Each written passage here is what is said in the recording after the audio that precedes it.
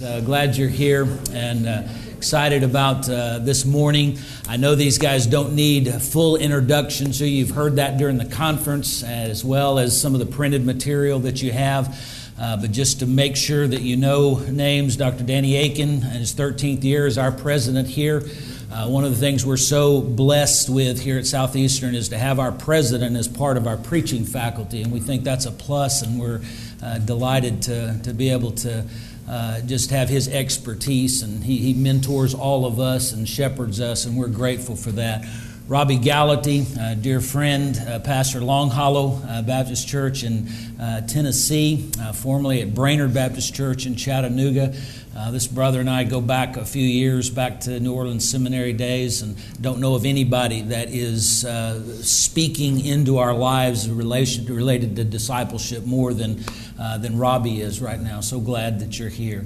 And then Thabiti Anyabwali. Close. Did I say it? Did I say it right? I was working on it. I'm sorry. Right. Dr. Akin said he just introduced him as Thabiti A, so we'll go with Thabiti this morning. Pastor at Anacostia River Church in Washington, D.C. Brother, thank you for your ministry. I've followed it for a long time. It's the first time really I've had an opportunity to interact with you personally, but so excited about you being here. We're going to talk this morning about two areas that I'm not sure ought to be two different areas. Preaching and discipleship, disciple making. Guys, I was at a conference, a discipleship conference some time ago, was looking through the book tables, the book displays, and was thinking about a particular preaching book. Asked one of the workers there about it, did they have it? And the response was, no, this is a discipleship conference. Why do we keep these two things separate? Why do they seem to be two different disciplines, two different categories? We know they're their uniqueness. I want us to think this morning about the intersection of those two things. Dr. Akin, you're the theologian among us, so I want to start with you and just ask you, biblically and theologically, what is the relationship between these two areas in your mind, between preaching and disciple making? Well, I do think it's a false dichotomy, because I think for a pastor, discipleship starts in the pulpit. It doesn't stop there, but it starts there. And one of the things which is also why I'm so committed to expository preaching, because as Tripp said last night, it's one thing to teach the Scriptures. It's another thing to teach people to study the Scriptures. And I believe biblical exposition models for your people how they themselves should treat and handle the Bible. In other words, you should have been so faithful in your expositional ministry that if for whatever reason in God's providence you drop dead tomorrow, there are dozens of men in your church who could step up the next Sunday and do exactly what they've seen you do for years and years and years. And so I think there's no better model for showing people how to rightly study the Bible, which is essential to discipleship, than biblical exposition. So I think there's a very important connection and relationship between the two, starting in the pulpit.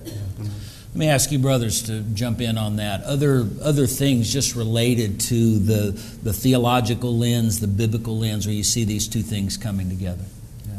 Yeah, I would just echo what Dr. Akin said. I think biblical preaching is the beginning of discipleship. It's not the end of discipleship. And I think some overlooked areas in my own personal life for years is not only discipling laymen into faithful followers of Christ, but discipling a next generation of pastors and preachers. And that means at times giving up the pulpit to them. And one of the things we did, which was a little thing, is when I went to Brainerd Baptist Church, it was a typical Southern Baptist church. Sunday morning, Sunday school, Sunday night, Wednesday night.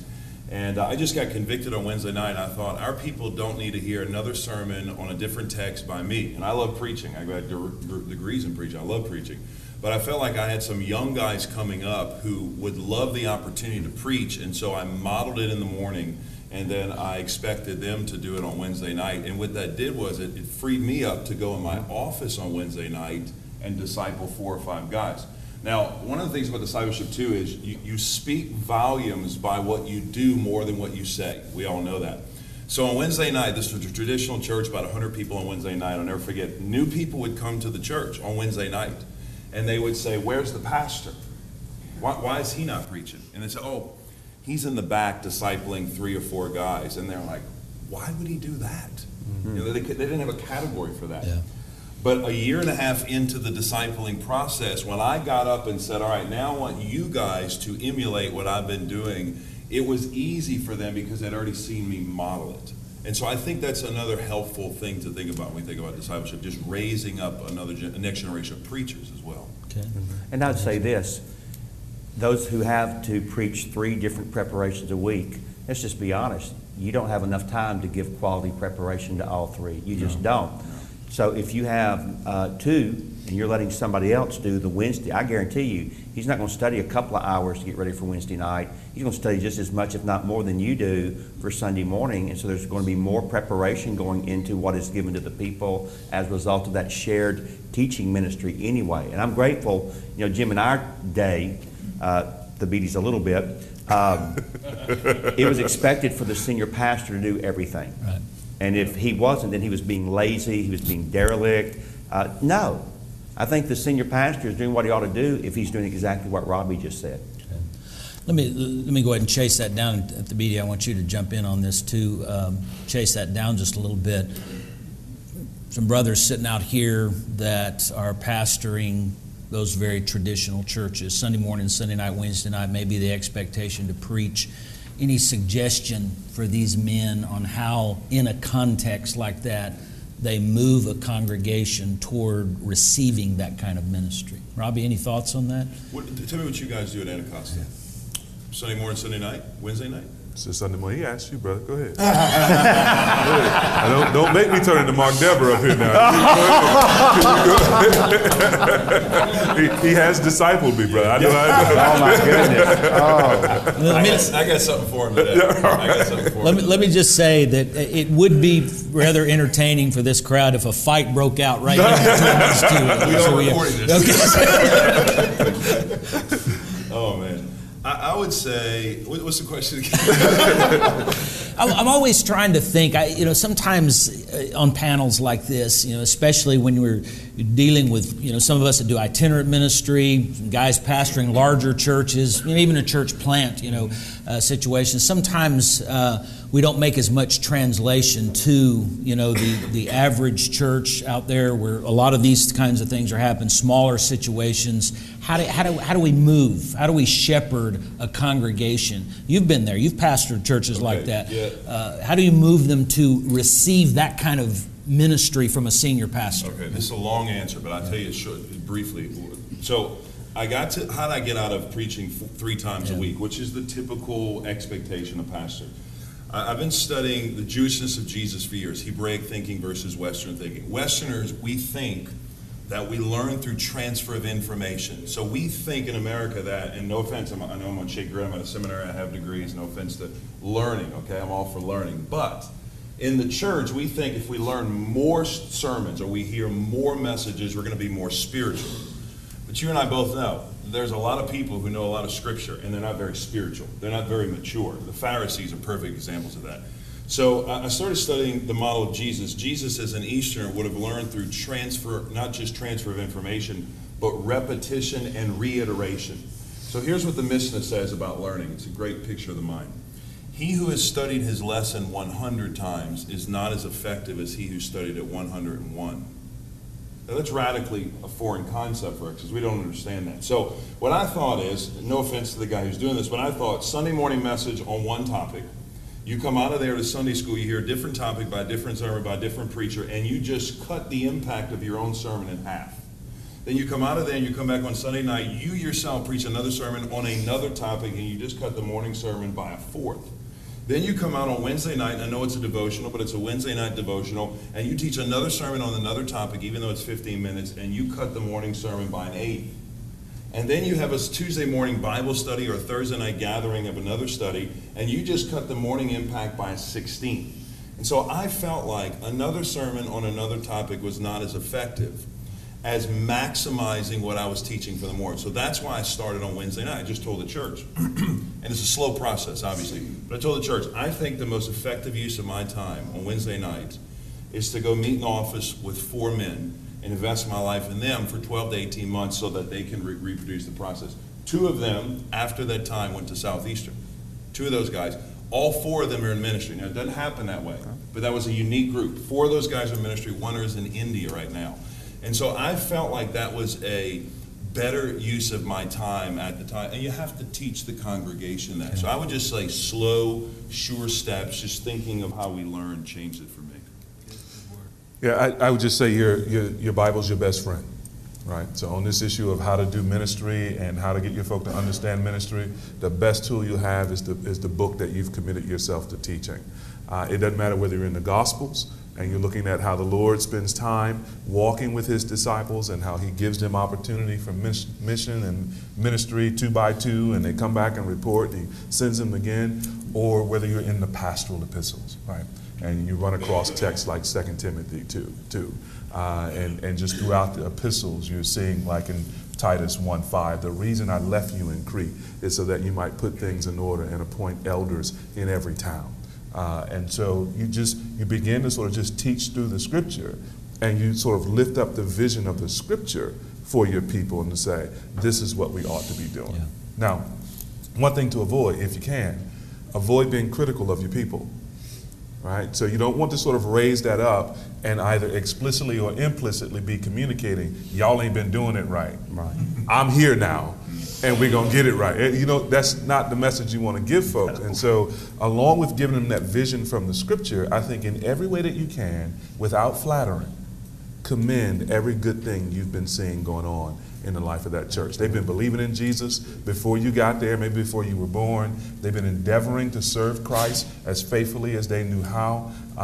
We are there for their joy, to work with them for their joy, and not to sort of be condemning, but to build them up. And so I would just say lift up that word, that picture from the scripture, and at the same time just be encouraging them. The Apostle Paul is a great model of this. You read his letters. If he wants the church to do something like love one another, he'll do something like this. He'll say, hey, I have no need to tell you about loving one another. You already love each other. Then he'll say, do it more and more as you have been doing. Yeah. That's good. That's just a wonderful way to encourage what you want out of your people. Say, hey, I know you love each other. I can see it, and then be, specific about it. And then say, let's do that more and more, Yeah. right? Until Jesus comes, just as you have been doing. And so what your people feel in that is both encouragement and instruction, that they're going the right way, doing the right thing. And if you can do that toward the kinds of changes you want to make, like sharing the pulpit or raising up more teachers or training other elders or what have you from the text, then all the better. Yeah. One of the most important lessons I learned about that along the way, and I didn't start out this way, was thinking about being faithful to exposition in being faithful to the mood of a passage of Scripture. I preach every passage. I have a tendency to preach every passage of Scripture. Like you said, y'all ain't doing this. Here's how we're going to. But if you preach a text and you're faithful to the mood, Amen. Paul's doing what you're talking about a lot of times. And you look at 1 Corinthians 1, I mean, he's just patting them on the back. He's loving on them, saying, great, high fives, And so you think, okay, I need to do that with my people and be true to that. So you talked about, Bible teaching, obviously, the supernatural word going forth, encouraging our people.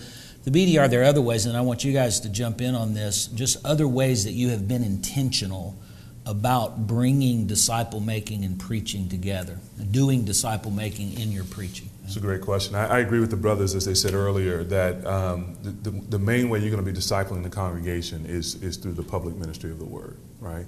And that has implications, I think, if you join together preaching and disciple-making, I think that has implications for the way in which we preach. So I agree with Dr. Aiken. I'm committed to exposition in part because I want my people to learn how to read the Bible and to teach the Bible. And I think that's the form of preaching that best models that. But it also has implications for the content of your preaching, doesn't it? And so we think of like Colossians 1. What does Paul say? Him we proclaim, warning everyone and teaching everyone in all wisdom, so that we may present everyone mature in Christ. Now, Paul is there joining together preaching with this idea of people maturing and being perfect in the day of Christ, right? But he's telling us that what he does in his teaching is both warn and instruct and admonish and teach, right? And so that our teaching in the pulpit has to have, if you have no other categories, at least those two categories for application. Don't do this. This is dangerous. This is not, the will of God for your life. Do this. This is wonderful. This is, God will bless us. This is how the Lord intends for us to live, right? But we can go through the scriptures and just think through all kinds of categories. So I guess what I'm encouraging right now is for us to be really thoughtful about application. Right? It's oftentimes in the application, along with good explanation of the text, that we begin to sort of press the text in on our people, and our people are being shaped by God's word in their particular situations. And so we know Mark would do this. I assume you brothers probably do this. There are many pastors who have an application grid. They'll have various kinds of categories that they're trying to keep in mind as they work through the text. So how does this apply to, take the categories out of 1 Timothy 5, 1 and 2. How does this apply to older men, younger men, older women, younger women? How does this apply to stay-at-home moms, working moms, retirees? How does this apply to the 10-year-olds in the congregation, yes. right? How does this apply to our social context, or how does this apply to ethnic relations? I mean, develop for yourself a grid of applications. Now, you don't want every sermon to hit all those things, right? That's not the point. Some things are going to be closer to the text, some things more distant. But what it does is it keeps before you the various discipleship needs of your people, and it keeps you sort of bringing that into context with the text in an intentional way. Another way to do that is if your church has a membership directory, as you're doing sermon prep, pray through the directory. Yes. And then ask yourself, how would this apply to someone like, now, never preach anybody's confidences in the pulpit, right? Mary, I was thinking about you Sunday. Well, I was preparing this text. This is for you, girl. Now, that's not what I mean. Fred Luter does that sometime. He calls names after If you're encouraging them, I think that's good. But if you're rebuking them, it's probably not wise. So just in the application, I think, is part also of where we sort of do the work of disciple making in addition to the explanation of the text and modeling how to read and teach the scripture. Very good. Dr. Aiken, anything you'd add to that? I would affirm everything with enthusiasm that the BD said. I think one thing I could add to it, and I learned this even more so from Mark, our people don't read good books. They don't. And we shouldn't fuss at them, because how do they know unless we guide them? So one of the things I would encourage men to do that are wanting to disciple from the pulpit, but beyond that, and you'll be surprised what your people do. If you say to your people, they love you and trust you, I want you to go out and buy this book and read it. A lot of them will. They just will. And so thinking in terms of just general things for the Christian life, and then those that you are discipling and teaching how to rightly handle the Word, put good books in their hands about how to interpret the Bible. Put good books in their hands about how to teach the Bible. And just simply make them aware of the wonderful world of literature out there that can complement, with an E, the things of the Scriptures. Amen. In order to do that, we got to be reading ourselves. Yeah, you can't stop. Some guys, this is a word of admonishment. It's good. I'll go to your churches and preach, and I'm just heartbroken when I see your library. And I'll ask, well, when's the last time you bought a theology book? Oh, I haven't bought a theology book since I was in seminary. I did that in seminary. Really? So you think you reached your maximum in terms of theological knowledge in seminary? We can't do everything in seminary. In fact, what we're doing is trying to train you to teach yourself. So we're acquainting you with resources. We're giving you good disciplines. The fact of the matter is, God's called all of us in this room to be lifelong learners. We should continually be reading, buying books, growing, have a breadth of what we're reading. Maybe you are, for lack of a better term, an eschatological nut. So I'm reading on eschatology, Doc. Great. Are you reading on the doctrine of God? What have you read recently on the Holy Spirit? What are you reading about evangelism? What are you reading about missions? What kind of biographies are you allowing the Lord? I love biographies. Oh my goodness, especially missionary biographies. No type of literature has fed my soul more effectively in the last decade than missionary biographies. And so where you are not naturally inclined to go, make yourself go there. And you've even written on a few missionaries. I have a few. A couple. I would say too, that's a great point to think about. And not only telling the church to read certain authors, but quoting. We got to realize there's great impact when we quote someone in a sermon and reference a book in a sermon, because we're endorsing that in a sense to our congregation. The very word disciple, matheteus, is where we get the word mathematics. I don't know if you guys know this. Mathematics, where we get the idea of discipline. So everybody in here is a disciple. The question is, are you a good, because Jesus didn't call Christians. I'm going to talk about this in my message. The word's only used 3 times in the New Testament. Christian, 2 of those times kind of in a negative sense. The word disciples used 269 times in the New Testament, 238 times in the Gospels. So the question is, what does Jesus want? He wants disciples. He's not interested in Christians. So what is a disciple? Well, You want to put that in context, yeah, bro? don't quote that. Don't quote that. But That's good. I like that. But you know what I'm saying. You know what I'm saying. So Mr. Mark's not even here. I like it. Here we go. I know what you meant. You know what I mean. Yes, You know what I mean. yes. So what is a disciple? It's this idea of a learner. And I think in order to be a leader, you have to be a learner. The day you stop learning is the day you stop leading. And I think, as we talked about yesterday, when can you? I love what you said yesterday. When can you disciple someone? Well, as long as you stay ahead of them. See, that's why I think personally, discipleship is going to save the church itself, the pastoral ministry. Here's why. This is one of the surprising insights of discipling guys for over a decade now. I find that disciples, and I've heard this from countless guys, if they were here and I mentioned some of their names, you'd know them, they would say discipleship saved my ministry as the pastor. I was ready to throw in the towel. It saved me, and here's why. Because if I don't have a guy or a group of guys looking me eyeball to eyeball and saying, hey bro, are you in the Word? Hey, tell me how your marriage is. Tell me how your life is. See, most pastors, 70%, according to statistics, whether it's true or not, don't have a close friend in the church. No. Some of my closest friends in the world are discipling relationship. Dr. Shaddix, David Platt, some of these others, closest friends in the world, discipling relationships. And I think discipleship, one of the great byproducts we're not talking about much, is I think it will save the pastors from failing in ministry and falling in ministry. So, and that helps us to be a learner. I know every week that my guys are going to hold me accountable right now to memorize Scripture, and I'm going to have to do that. So. That's good. What a great word.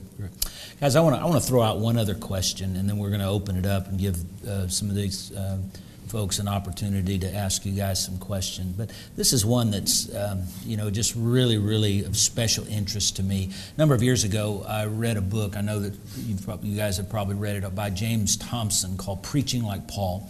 Very formative book. I don't agree with everything he said, but just very formative in my own life and ministry. And one of the things that he brought to the table was the idea that in the New Testament, Paul seemed to be more concerned about shaping the body into the image of Christ than he was the individual. Now, I've listened carefully. Most of our conversation is what we naturally gravitate to. We're thinking about this brother, or this brother right here, and how we make application to his life and shape him into in the image of Christ. In disciple making through preaching, do you see as a part of that? Is there a difference between discipling the individual in the congregation and discipling the congregation as a whole to shape the body into the image of Christ? Does that make sense? It does. Yeah. I don't know that I would buy his premise. Then we're done. Let's just go on. I assume it's the case that even when we're spending time with individuals, we have our eye on the whole. Yeah. That we're in fact as shepherds trying to get our arms around the entire church. And part of a significant sort of area investment for us as pastors is in those persons we think actually going to help us do the work of the ministry. It's going to actually help us shape the whole and shepherd the whole. And certainly in our pulpit preaching, we are not, as I said, preaching to individuals as much as we're, again, trying to sort of model for the congregation how to draw near to Christ in the reading and the study and the application of His Word. So for me, those things are kind of symbiotic. Yeah.